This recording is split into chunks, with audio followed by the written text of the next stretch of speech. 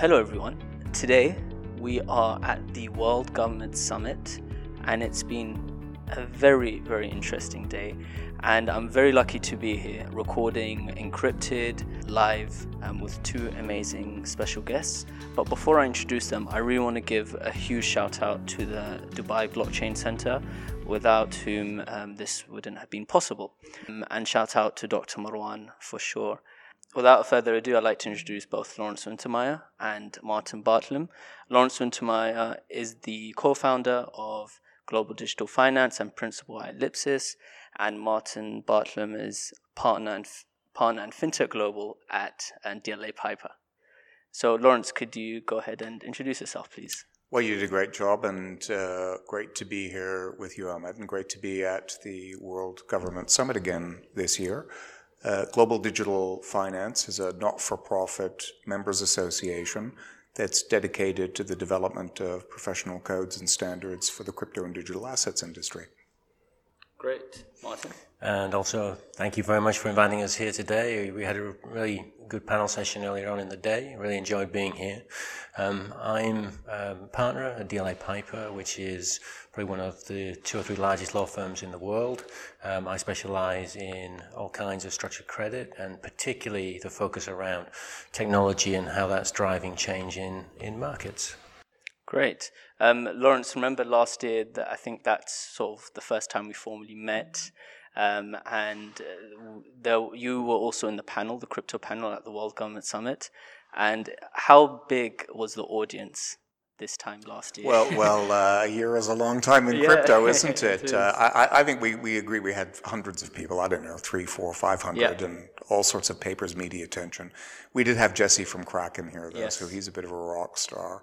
Also Nick Spanos as well. Yeah, Nick Spanos, exactly. Mr. Bitcoin was here. But if you remember at the time, the Bitcoin price was probably hovering somewhere around 17,000 US. Mm-hmm. The ICO market was hot. We were sort of on the precipice of a SEC ruling, on the sort of Howey test. And I actually felt pretty lonely because I was the only one on the crypto panel, and as a big fan of digital assets, advocating, some degree of adult supervision or moderation, and almost got heckled off the panel. So here we are a year later, and I was moderating today, and thanks to Martin as a guest, we had Ross Lecco from the IMF, Lawrence White from the Financial Stability Board as well. And it was definitely a more measured audience of regulators and broadly digital asset policymakers who were really, trying to get some insight into where this whole space is going.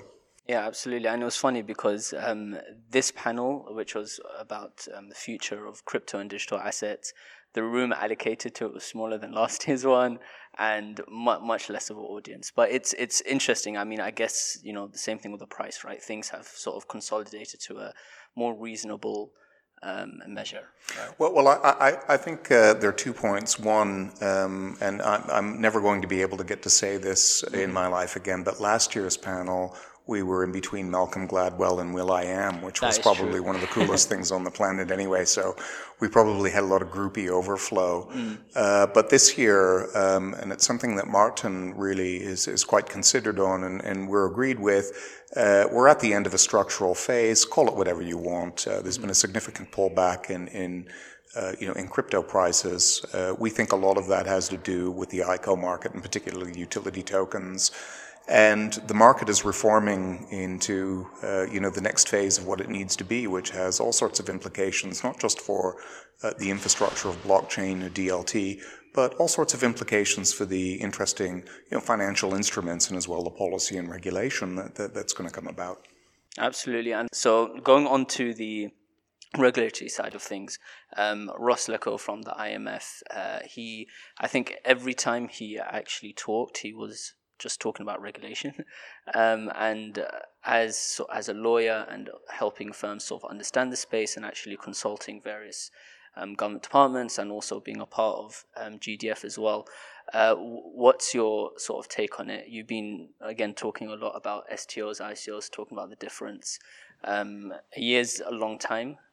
So how do you see, the future of regulation?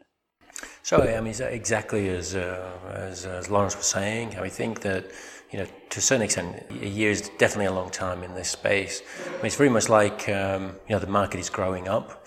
Last year or 2017 was the party. It was the teenagers running wild in the global investment household, and now we have the hangover, and we have maybe the parents coming along and cleaning up the place and setting some rules and putting some procedures in place.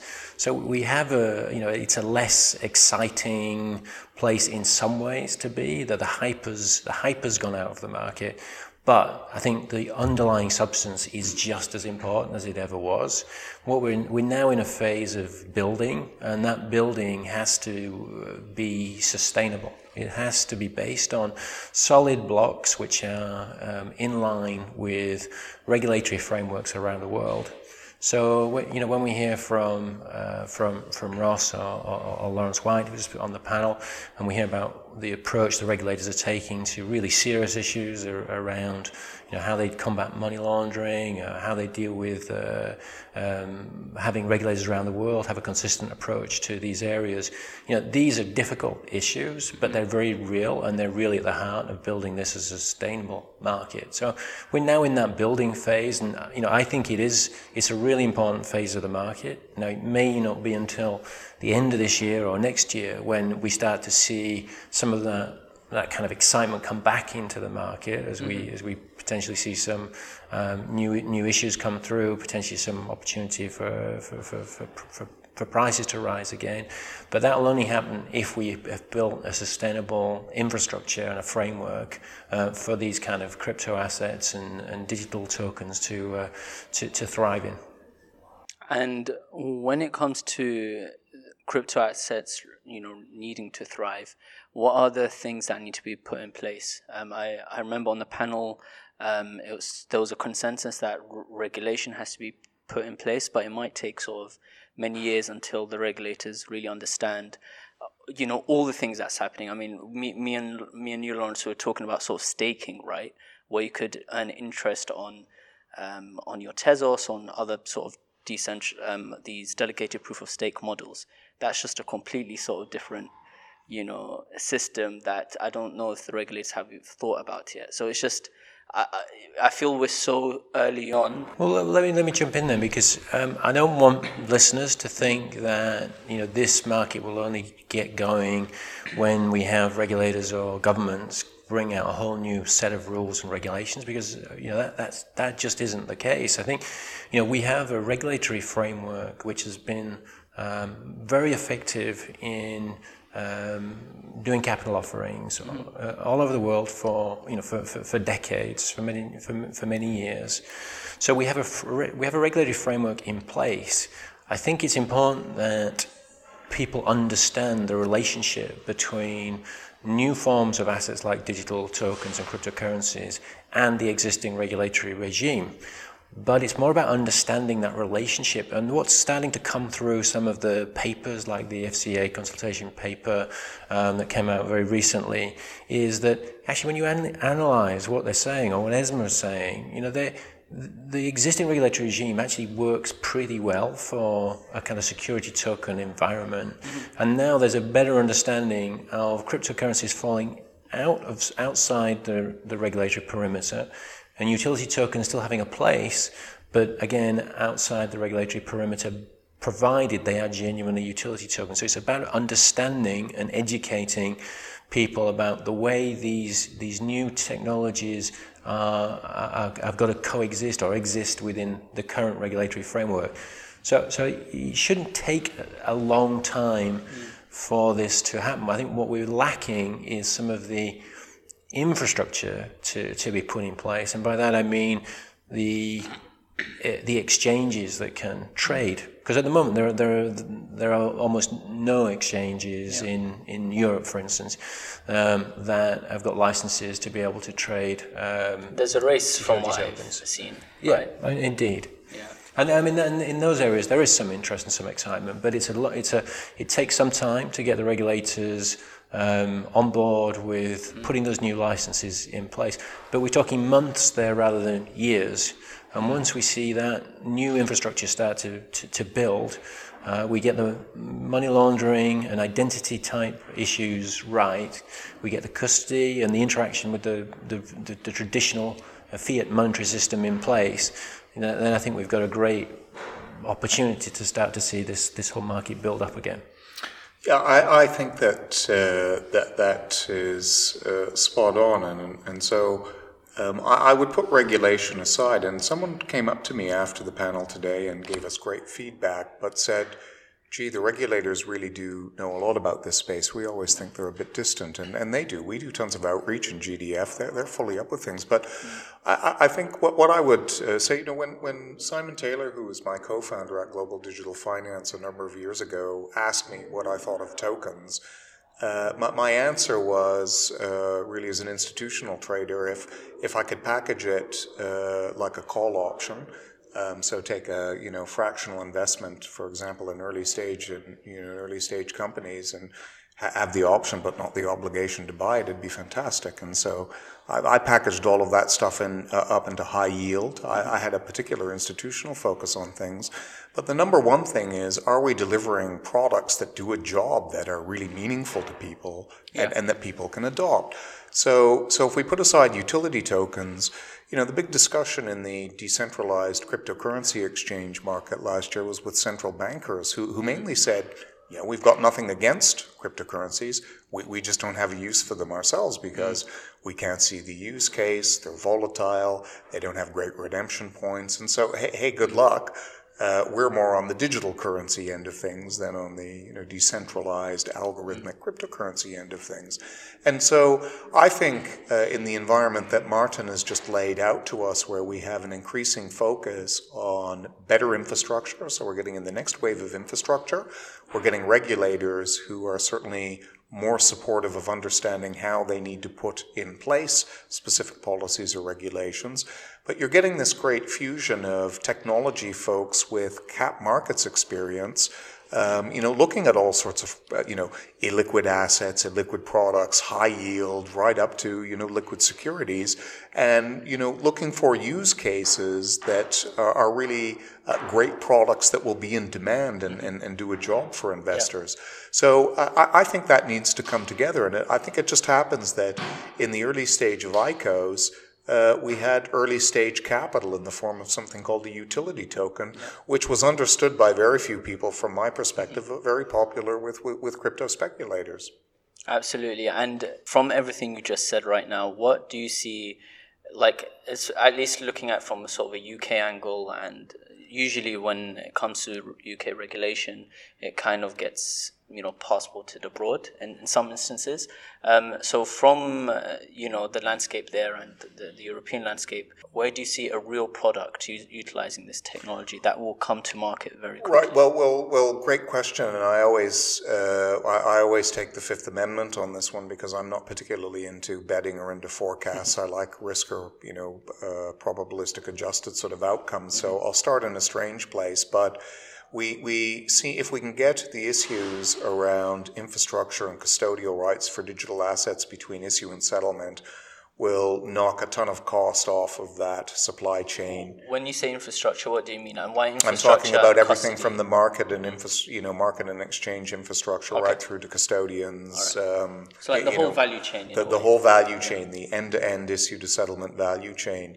If we can deliver a greater degree of newer technology and transparency to that in digital assets and bring the regulators along, that in itself will both compress costs and the access that people get, and increase to a larger extent transparency, depending on what kind of vehicle it is.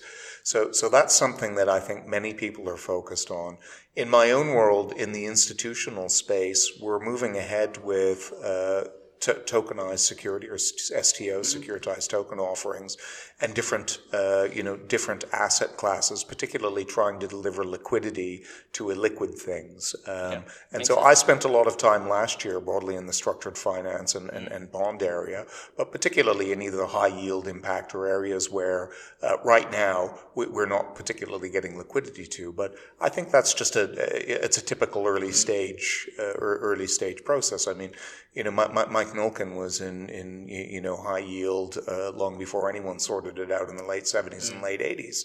And he was actually really quite responsible for funding most of the digital infrastructure, early cable companies that we've seen, come through over the past 25 years. So those are the areas that I've been focused on. But I think, who's the arbiter of innovation here? We get the infrastructure in place and we get a few more ground rules around how it works. I think we'll see a whole heap of innovation just fall out of that. So before I follow up, I just wanted to talk about this phrase that I don't like it personally, but I don't know about you guys. Security tokens or STOs. In brief, do you think we should have a new term, or do you think this term is something that? Because I don't know, I'm trying to use that word, as like less and less. Because when I'm talking to somebody normal, it's a market term, though. It's like saying I don't like the blockchain. Can you change the name? Yeah. So that's. I wanted to get your opinions on that. Well, I think the main purpose behind it was really to differentiate it from the previous ICO, because technically. Initial coin offering, or ICO, would encompass a security token offering by, in the breadth of its definition. But I think what a lot of people are now using STO for is that it's clarifying, or at least emphasizing, that the issuer is treating the token as a security token and therefore complying with the securities rules. So, in many ways, I actually, a bit like you, I think, there are issues with using terminology of crypto, cryptocurrency, crypto assets, or tokens, tokens and coins. These terms potentially have got somewhat impacted by some of the history around some of the bad behaviors, particularly in the ICO space. And I try and maybe when asked on the terminology, I talk about more digitalization of product. Okay. I think digitalization is seen as a forward-moving process. So, for instance, when I'm talking to governments who are maybe looking at doing a cryptocurrency, if they go to the public and say, "Are we going to introduce a cryptocurrency?" It sort of sounds a little bit gimmicky, a bit like, "Oh, what do they mean? They're going to put Bitcoin or do Bitcoin or something." If they talk about modernizing their monetary system and digitalizing their processes, it sounds that's very or digital security. It's innovative and it's modern and it's the way life is going. So very much I think we're part of an ecosystem which is really about just modernizing the whole of our current system. What we're looking at online and digital approaches to things that we have traditionally done in a more manual or paper-based or slower systems-based way.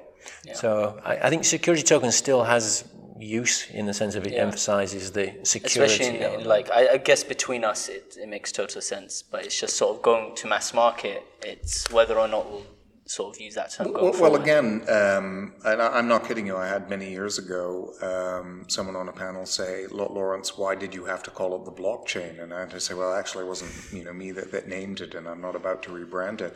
I think we have the same issue with stable coins. So the two big trends I think in our universe right now in global digital finance are STOs, which are all range of security tokens, and stable coins. And stable coins are broadly asset backed tokens, currency tokens, and both have a great utility and a great job to perform in specific designs. So I think this year will be all about seeing how they roll out, seeing what the adoption numbers look like.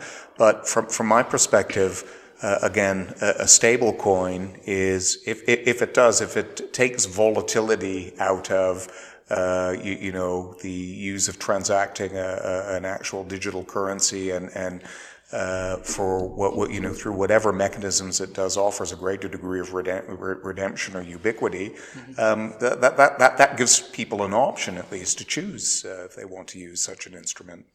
No, absolutely. And I wanted to get back to your point regarding building the infrastructure and sort of the ground rules. And when it comes to sort of the current stock exchanges that are out there, for example, the London Stock Exchange, do you think I'm sure it will be easy for them to sort of, get on somebody's system like Novara or somebody like that, or to create something similar and to just, make their own sort of a London digital stock exchange sort of version. Well, I don't, and do you think they'll be doing that? I don't know how easy it's going to be, but if you look at SIX in Switzerland, at NASDAQ, and listen to what you think the London Stock Exchange plans are, the current exchanges are perfectly positioned, for digital assets. We have a lot of new entrants that are coming in as well. And typically, in my own experience of new entrants, they're typically people out of cap markets, I know. So they look more like me than, West Coast, blockchain, tech folks.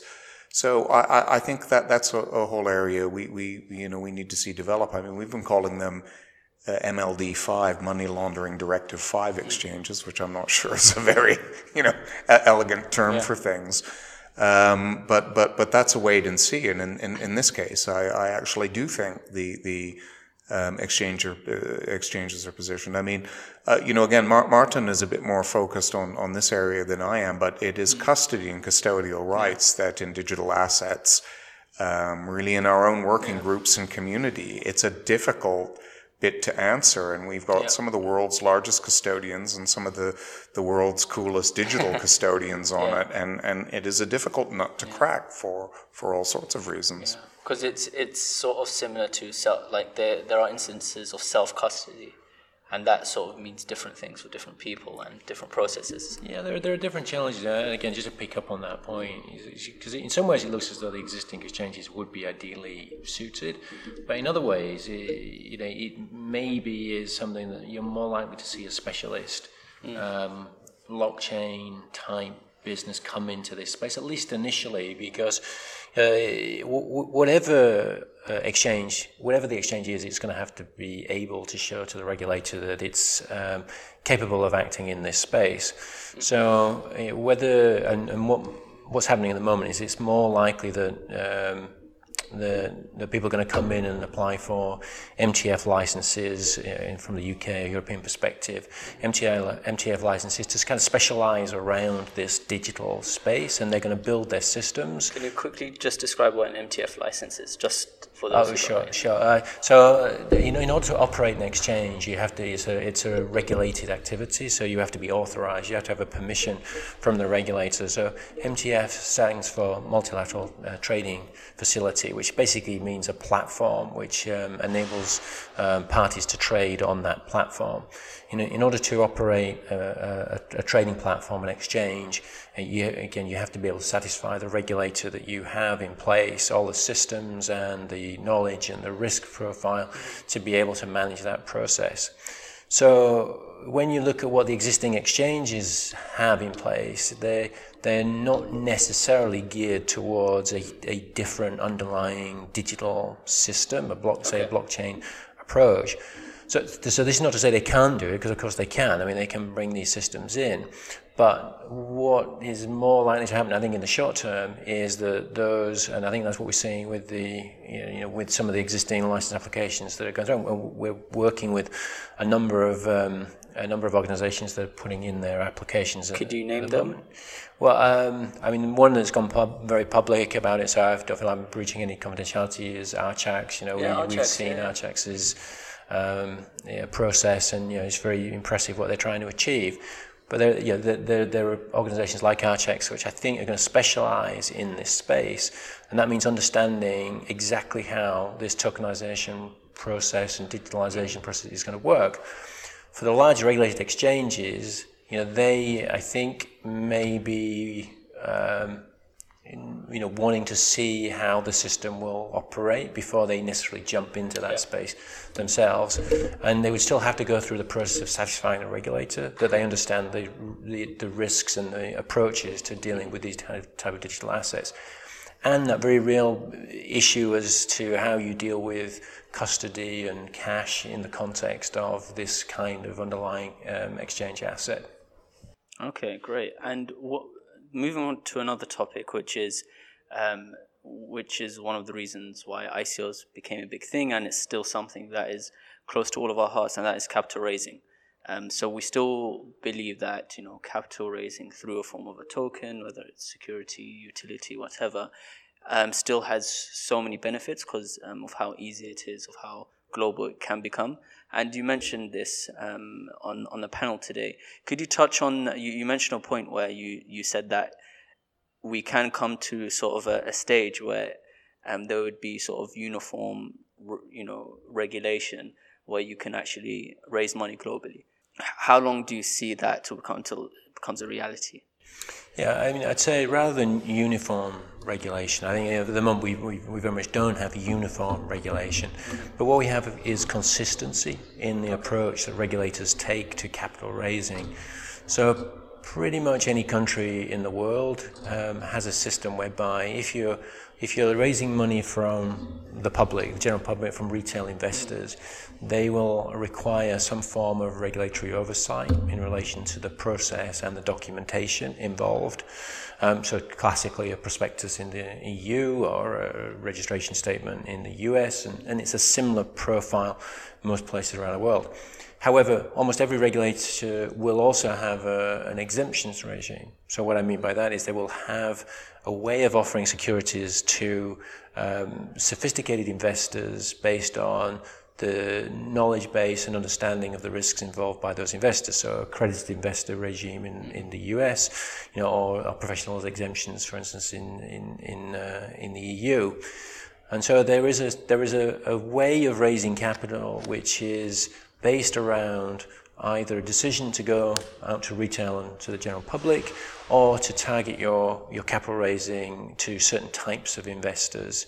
And what we think is going to happen is that I think through the use of technology, and we're working with technology providers, that we can ease the process of approaching these more sophisticated investors on a more global basis. Lawrence, from a market point of view, now we've talked about exchanges and we've talked about capital raising. Do you see sort of a company doing the whole value chain, or do you see sort of companies targeting specific niches within the value chain to provide this value? I think that the evolution of any market always sees specialists come in. So, I like Martin's example of Archax and the point of exchanges. I mean, most incumbents aren't incentivized to take tons of risk either with capital solution or clients in early stage adoption of technology. They're getting better at looking at it and working with fintechs or digital assets firms and the regulator. So I think everyone in the community has recognized the benefit of coming together and trying to shorten out that process or collectively work together to at least try to get rid of some of the back-end tail risks of going out and doing high-risk things with a smaller segment of the community. But I think that, to this point, we will be in a very fragmented, super segmented world. And, I know it was probably more than 10 years ago. It was Luma, financial sort of investment bank in New York, started doing these landscapes of tech firms, and you'd look at it and there'd be 200 digital marketing firms segmented 30 different ways. I actually think that's the world we live in with digital. It's no different with fintech. It's certainly no different with blockchain, digital assets, or crypto. Just on today's panel, speaking to some of the people who attended the panel and feedback, even for people either in policy or in institutional markets, trying to keep track in 45 minutes, when we've got Martin from DLA the IMF and FSB, along with me at GDF, just trying to keep score on what exactly is a cryptocurrency. And then, when you say a decentralized algorithmic cryptocurrency versus a digital currency, which the banks are looking at, I mean, we just lose people immediately before we even get into tokens. And Martin and I are always happy to talk about utility tokens because we had a big aha moment last year and, working through, how to describe them to the community and clients. So I think this level of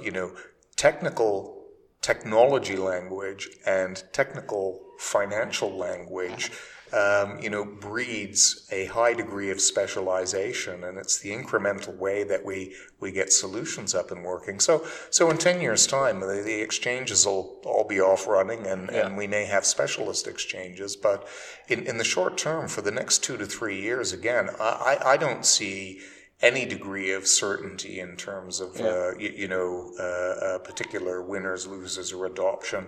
It's all to play. And so, I think that's what makes it exciting.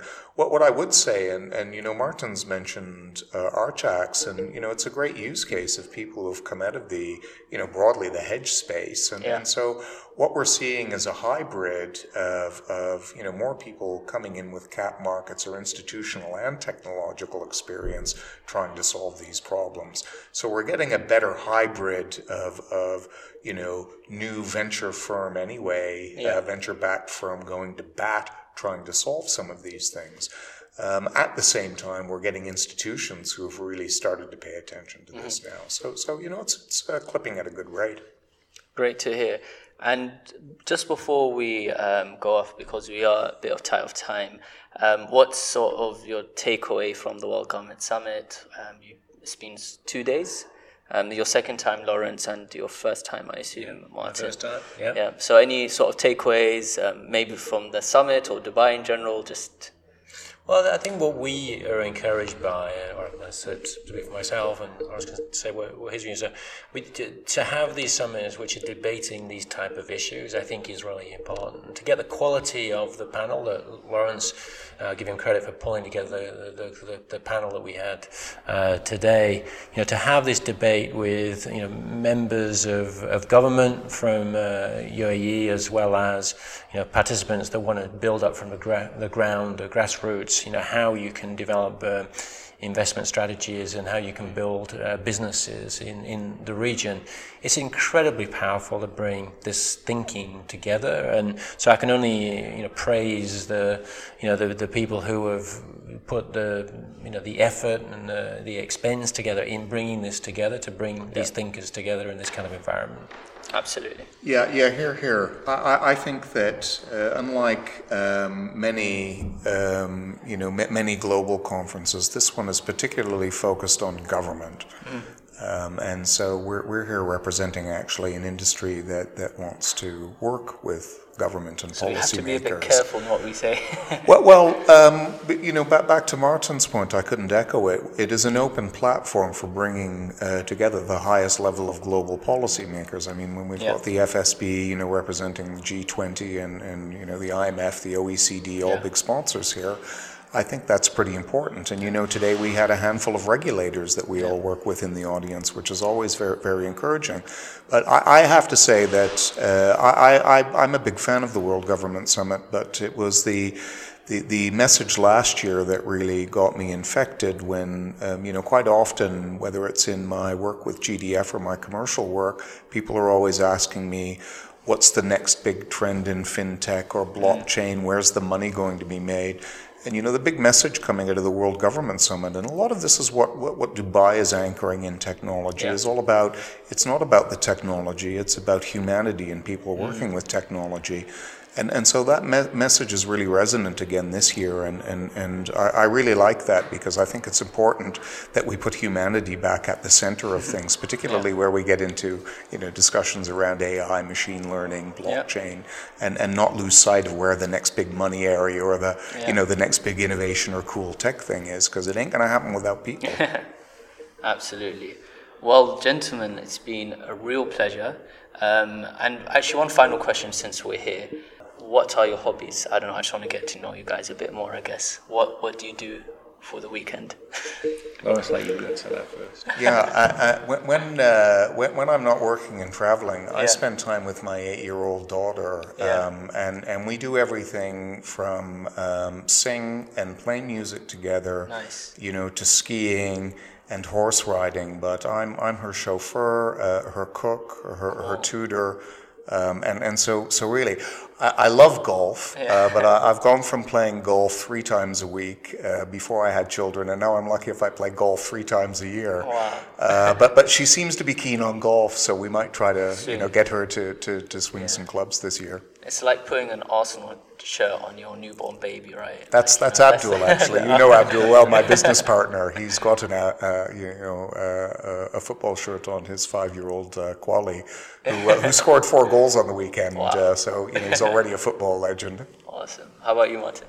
And same for me. When I do get a chance to get out, I guess I'm trying to do things that keep me healthy. Given the travel, the work, the eating, it's great to try and do something healthy. So I cycle, I play tennis. I'm fortunate enough to have all these facilities around me where I live at home. So it's really that, spending some quality time trying to stay healthy. Awesome, great stuff, guys. Again, thank you so much for being on the show, and hopefully see you again next year at the World Government Summit. Thank you, Emma. We'd love to. Yeah, thank you.